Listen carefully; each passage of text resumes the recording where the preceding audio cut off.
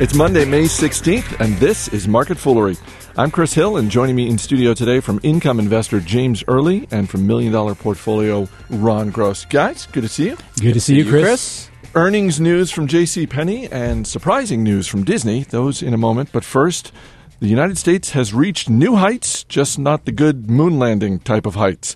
Today, the federal government officially hit the $14.3 trillion debt ceiling.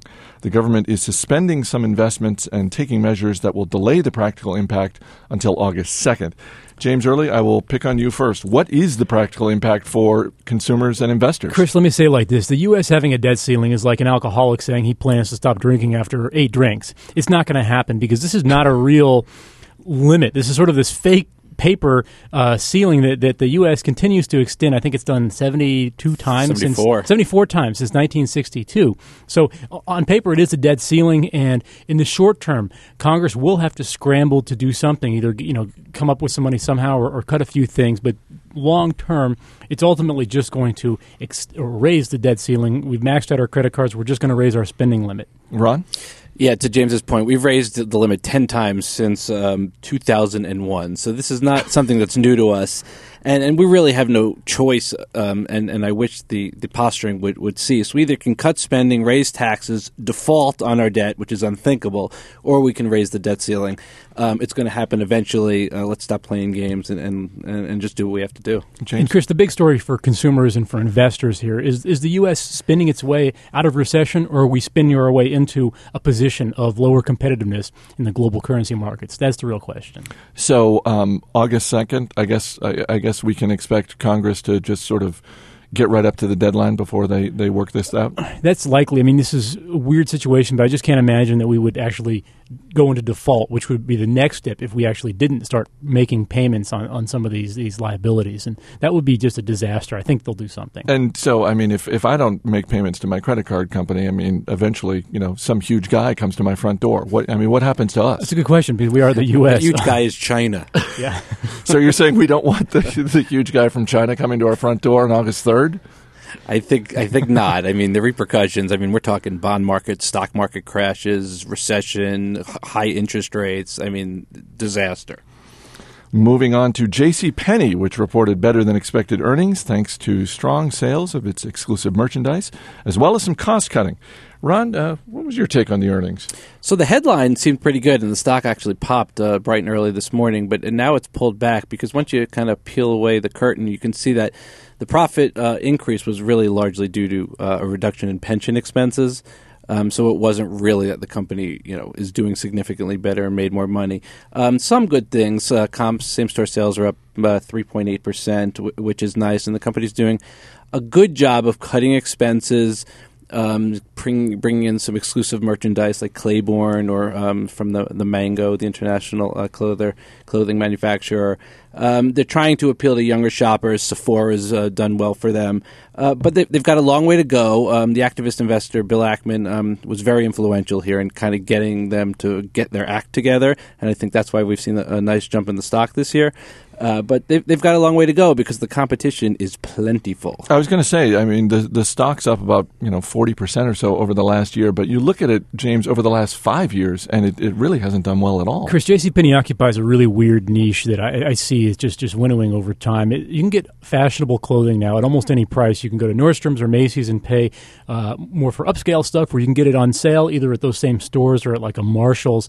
But for people who I guess don't want to buy stuff on sale, want to pay full price for sort of less fashionable clothing, there's JCPenney and there's Kohl's. So it's sort of this weird niche, and I just don't understand it, and I don't see it being that great as a long-term investment. Ron, you mentioned the competition. Who out there among retailers is being kept awake at night because of JCPenney? Is anyone afraid? It's a well-known brand in terms of, I think, people just sort of recognizing the brand, but it doesn't seem like it's striking fear in the hearts of others. I think that's a fair statement. I think it still is the anchor store, the anchor mall in anchor store in some malls around the country. Mm. So by virtue of that, it is the place where people go.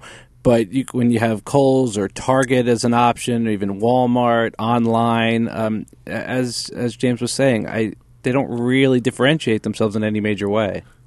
So what's the big opportunity for them going forward? How do they how do they turn it around? Chris, I drove past to JCPenney this past weekend, and I think they should open up their parking lot for use by driving schools because there's plenty of room. And finally, just 2 days after SEAL Team 6 took out Osama bin Laden, the Walt Disney Company took out the trademark for SEAL Team 6. According to documents on the U.S. Patent and Trademark Office website, Disney filed for trademark applications for the phrase SEAL Team 6 on May 3rd. Guys, to help us out with this thorny legal issue, we are bringing in a special guest, the Motley Fool's Chief Legal Officer, Mr. Lawrence Greenberg. Woo! Lawrence, welcome. Thank you, Chris. Thank you for being glad here. To be here. This seems like kind of a reach, kind of a disconnect. The notion that Disney would trademark SEAL Team 6. Why? Why and how? Well, I think there are a couple things going on. And the first question that you asked is why, and the short answer is money. Money, right? Sure, of course. And the longer answer is that trademark is something that lots of people see, but not so many people understand. It gives a user, the holder of a trademark, the exclusive right to use that trademark for specific purposes. In the case of Disney and SEAL Team 6, assuming that the trademark is ultimately granted by the Patent and Trademark Office, they will be able to use that mark for toys and games, video games, snow globes, clothing, various other things like that. On the website, they put together a list which includes Christmas stockings and tree ornaments. That's right. And there are two things to remember related to that. First, trademark is enforced by the courts, not by SEAL Team 6.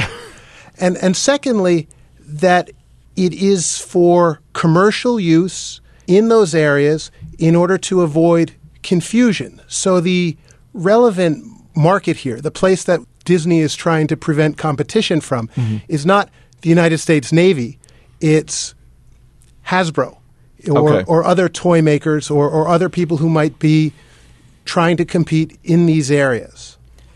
James? Now, Lawrence, let me ask you this. Now, as a taxpayer, I find it kind of gauche that Disney would try this because this is a taxpayer-funded enterprise, and moreover, the brand name, if you will, was built up by these brave men and women, or men, I guess, who have no connection to Disney. So it just seems like somebody else has built the brand, and now Disney is trying to step in and capitalize on it. Does that matter in the eyes of the law?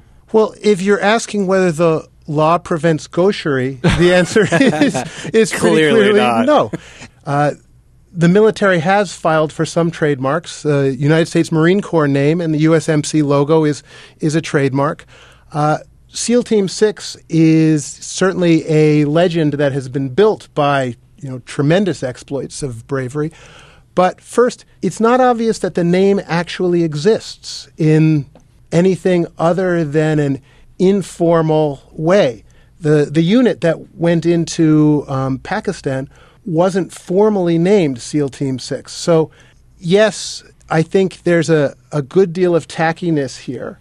But to a certain degree, the people who would be enforcing it from a moral sense are invisible and need to be. So it may be that the people who really can stand up and make a fuss are not people who are members of the Naval Special Forces, and in fact are people like, say, you. So I'll stand outside the Toys R Us and threaten to punch anyone who buys a SEAL Team 6 product. As counsel for the Motley Fool, I have to advise you against that. I won't wear my fool Lawrence, shirt. is it possible that the Patent Office would not have a problem with the 6 part of this because the government hasn't even said that team exists, but the word SEAL seems to be similar to the word Army or the word Marines, and that would be a problem?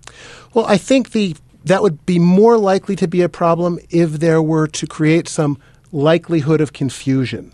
So does the use of the trademark on the snow globes or on the games or on the Christmas stockings or the little kids' pajamas, and there is something a little daunting also about military uniforms as children's pajamas, perhaps. Or Christmas stockings. Perhaps you're not familiar with Hasbro's G.I. Joe. They're pretty cool. I believe you. It's not likely to create confusion as to who is providing these goods. People aren't going to think, or maybe, you can always find some people who will think something, but they're not going to think that, I am patronizing the SEALs in purchasing my snow globe. Got it. So, again, I think this was a reach by Disney. But regardless, if you could trademark anything, and I'll start with you, Ron, and it can be anything about you personally, or just in the case of Disney and SEAL Team 6, it could be something that you are not remotely connected to. What would you trademark? Oh, I'm going to take gaucherie to a new level, and I'll be trademarking the United States of America. Wait a minute. Aren't we? Every dollar bill I get a little cut of from now on. Wow. That is gauche. James? Can it be flatulence related? Please. Speaking I won't go of any gaucherie, further, but I have an idea for an alarm clock, and I don't want anybody to copy it. So. Lawrence, what about you? Following on Ron, I'll go with China. You're just going to trademark China? Sounds good to me. We got some serious capitalists in this room. All right. Ron Gross, James Early, special guest, Motley Fool's Chief Legal Officer, Lawrence Greenberg. Guys, thanks very much for being here. Thank you, Chris. Thank you. As always, people on the program may have interest in the stocks they talk about, and the Motley Fool may have recommendations for or against, so don't buy or sell stocks based solely on what you hear. That's it for this edition of Market Foolery. Our producer is Matt Greer. I'm Chris Hill. Thanks for listening. We'll see you next time.